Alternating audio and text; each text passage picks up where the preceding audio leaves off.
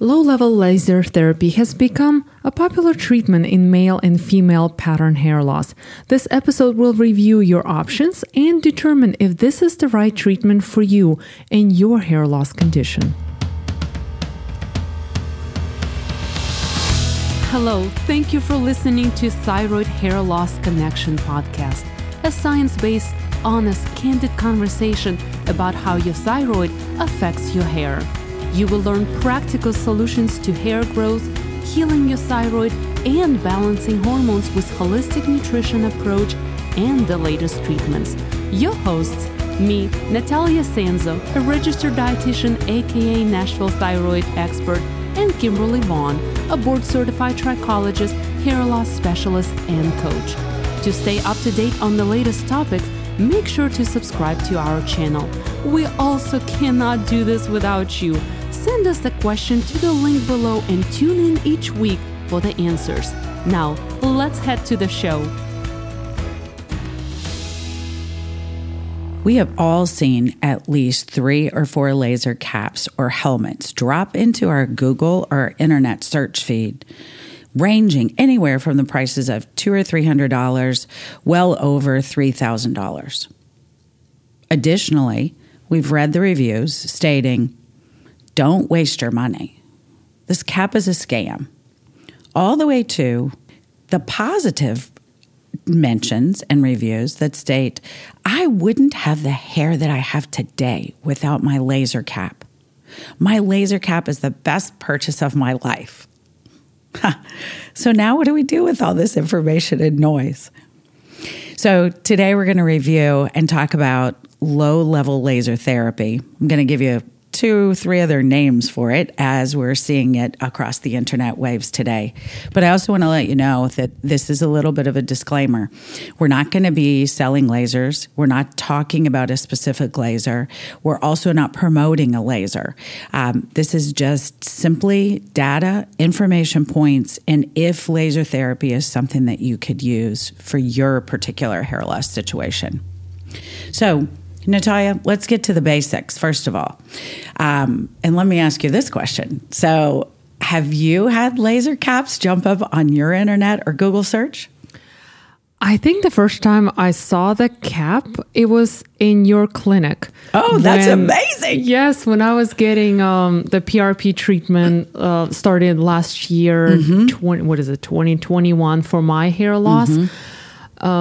You guys introduced me to this oddly looking cap, and that was the first time I actually started researching.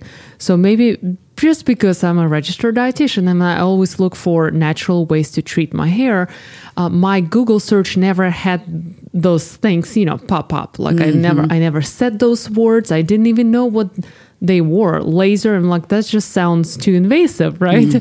But you guys introduced me to the cap, and I've been using it religiously for a year now, 2 or 3 times a week, and I think it works. I mean, we're talking about on this podcast how it's not just one thing that makes your hair grow, but I think in combination with everything else I'm doing, it helps. It improves circulations. I feel it because it makes your scalp warm, and that my hat, the laser cap, it has like little silicone finger-like projections, and it's almost like a massage, and so I'm using it in that way as well. So I enjoy that experience, and I think it's working. Good. Well, so I think, Natalia, you hit the nail on the head as we talk about when we look at laser therapy, PRP, microneedling, other types of treatments for hair loss. It is all about the combination approach, right? So I'm going to go over some basics, though, so that our listeners can really try to sort through if they have been on that receiving end of all of those laser caps dropping into their feed, or if they haven't and they really would like to understand and know more and truly know the honest truth about what these devices can do. So let's start just with a little bit of a definition. So low intensity light is called low level laser therapy, or LLLT, or triple LT, it simply stimulates cellular activity in the tissues. It's associated with a range of wavelengths from red all the way through an infrared laser light that promotes tissue repair and regeneration. The overall effect, though, of these lights on the body is truly called photobiomodulation, or P as in Paul, B boy, M modulation, right? So I say this because low-level laser therapy has been the core of my belief personally, and has been the core treatment for all of our clients within HPI's lifetime. The reason is it is natural. It is an easy treatment to be used at home, or it can be used in the clinic. But because we are understanding much more about this level laser and the different wavelengths and also the nanometers of the watts, we're starting to learn more. And so that's the reason now what's confusing, probably to the listener, is that we're seeing these three different titles or names, one as, low-level laser light therapy, the other as photo light therapy, and then also now more recently, photobiomodulation. So with this, I just want you to remember something. This optimal window of this stimulation, right? And when we talk about, as Natalia did a moment ago, stimulating her scalp or giving her this warm sensation on her head, this is truly because this light is penetrating deep enough to speed up the circulation and stimulate blood flow. Typically, this is going to happen when we have this nanometer wattage or wavelength in approximately an area between a 650 and a 1200 nanometer light wavelength.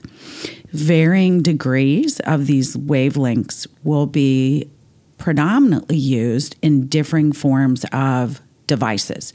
So as we know, lasers, right? And Natalia, you mentioned earlier how invasive, right, are some of these lasers.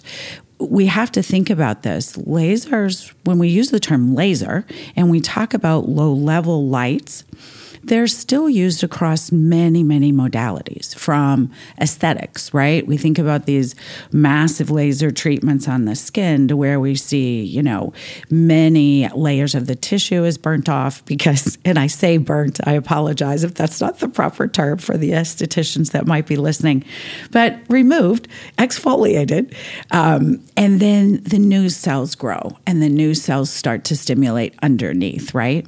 We also see remarkable results in dementia patients. We see it in joints. We see it in healing of tissue.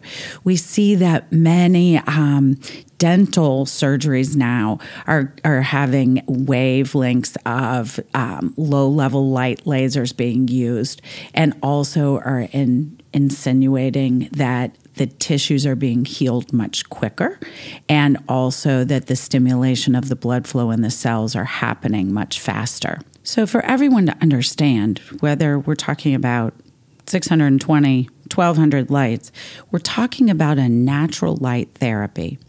This treatment now is seeming to gain a little bit more popularity and is also seeming to be preferred to a traditional medical managed prescription, right? Of what we think about in finasteride, minoxidil. We talked about low dose minoxidil as an oral on one of our episodes. So I think that's the reason that it's really important that we dive into a few of these trials and studies so that the listener truly understands there is merit behind this type of device. So let me start with this one. A recent study from the NIH examines the safety and the efficacy of low-level laser therapy for male and female pattern hair loss.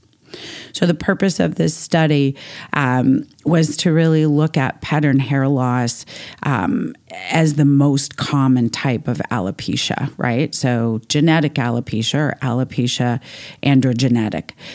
Standard care for this particular type of an individual from the study says that long-term usage of topical medications are truly with limited effectiveness. So meaning, just as we mentioned a moment ago, what's happening with the finasteride topical? What's happening with the minoxidil topical? Those evidently are running their course, right? They have a life expectancy. So the purpose then of the study again is if we add this low-level laser therapy, LLLT, photolight therapy, into these popular treatments as an alternative, what can we expect to see, right? So the article examines clinical trials to establish whether the breadth of the evidence supports this light therapy for these male and female pattern hair loss patients. With the study was pretty simple, small randomized study. 10 controlled trials were evaluated. They included a study of 8 different devices and then paired it with one sham device, which is the placebo, if you will, for an actual medical device, and then one with no treatment at all. The study populations varied across, differing for men and for women. At the end of the study, though, the finalization was that all device-controlled studies demonstrated statistically significant increase in hair diameter, as we talk about it, as in density or the thickness, followed by 24 weeks of laser therapy. So I believe that gives us some really good data points to know that low-level laser therapy is important and can be a treatment option. The other study that I thought was really interesting was back in 2019. This was published in Thailand. It was actually looking at several different devices, predominantly 2. And again, we're not going to talk about which 2, but we will give you the links to these studies at the end of the podcast. But these were evaluated at a wavelength. Here we go back to our wavelength and our nanometers of 655. There was a variance here of it being a little bit higher, plus 20 or minus 20 on this nanometer spectrum. There were 40 subjects with AGA, androgenetic alopecia, and they were randomly assigned to a home treatment with a laser helmet or this placebo sham device. The treatment regimen was 20 minutes per session, 3 times a week for a period of, again, 24 weeks. Hair density, hair diameter, and adverse events were assessed at the start of the study and again at weeks 8, 16, 24. At week 24, the laser helmet device was significantly superior to the sham or placebo device for increasing hair density and diameter, and it showed a significantly greater improvement in global photographic assessment for both investigator and subject scores. The results therefore suggested that photolight therapy device of any form with a 655 nanowatt wavelength is effective treatment, and also for men or women with AGA or androgenetic alopecia. So now I feel like we've substantiated why this makes sense, right? And we know that it's a natural light therapy and a natural light treatment. So what are you to do? What's the next phase, right? And how do you move forward with determining what you should do next? So the first thing I would recommend is that you do your homework. So just as we talk about professional treatments between Natalia and I and on our episodes, and we have some amazing physicians and professionals in, we talk about the importance of guidance and the importance of counsel before you move forward with any form of treatment. So make sure that you have a solid notification of what your hair loss condition is. Because in both of the trial studies that I just discussed, they are both talking about AGA, male and female pattern thinning. So let's make sure that that's the diagnosis that you have. Next, we want to make sure that we remember that low-level laser therapy or any type of treatment is always going to be best in a combination approach. The next is that along with the combination approach, you need to be consistent. Be determined about your treatment process. Be determined about the outcome. Again, the reason that it's best to make sure that you consult with a professional to see what form of hair loss that you do have, what are underlying health issues that could be causing some issues and problems, and then next, formulate a plan for treatment. I mentioned that in all the studies above, or the two, everyone was on a 24-week plan and a 24-week treatment. So do not expect immediate results. We talk about that a lot. Natalia has been a client of ours for over a year and certainly has seen improvement throughout that year.